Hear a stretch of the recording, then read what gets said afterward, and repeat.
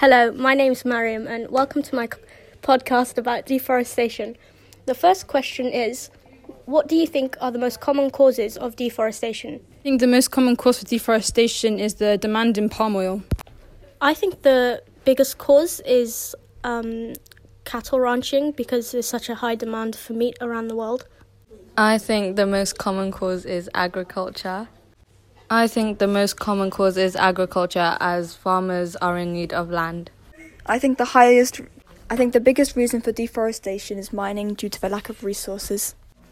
I think the most common cause of deforestation is climate change due to forest fires which burn trees down.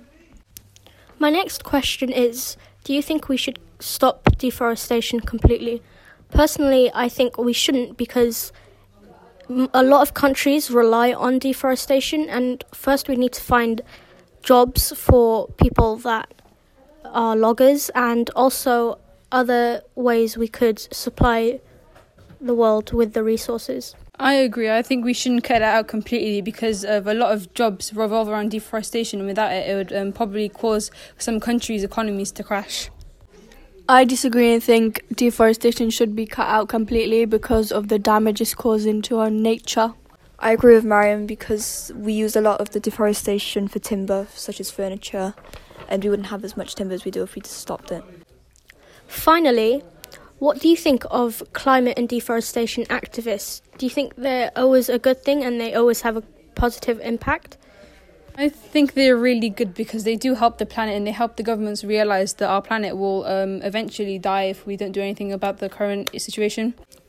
I completely disagree because I think they set out a lot of unrealistic expectations that people just can't meet these days, and I don't think they take into account everybody's different situations.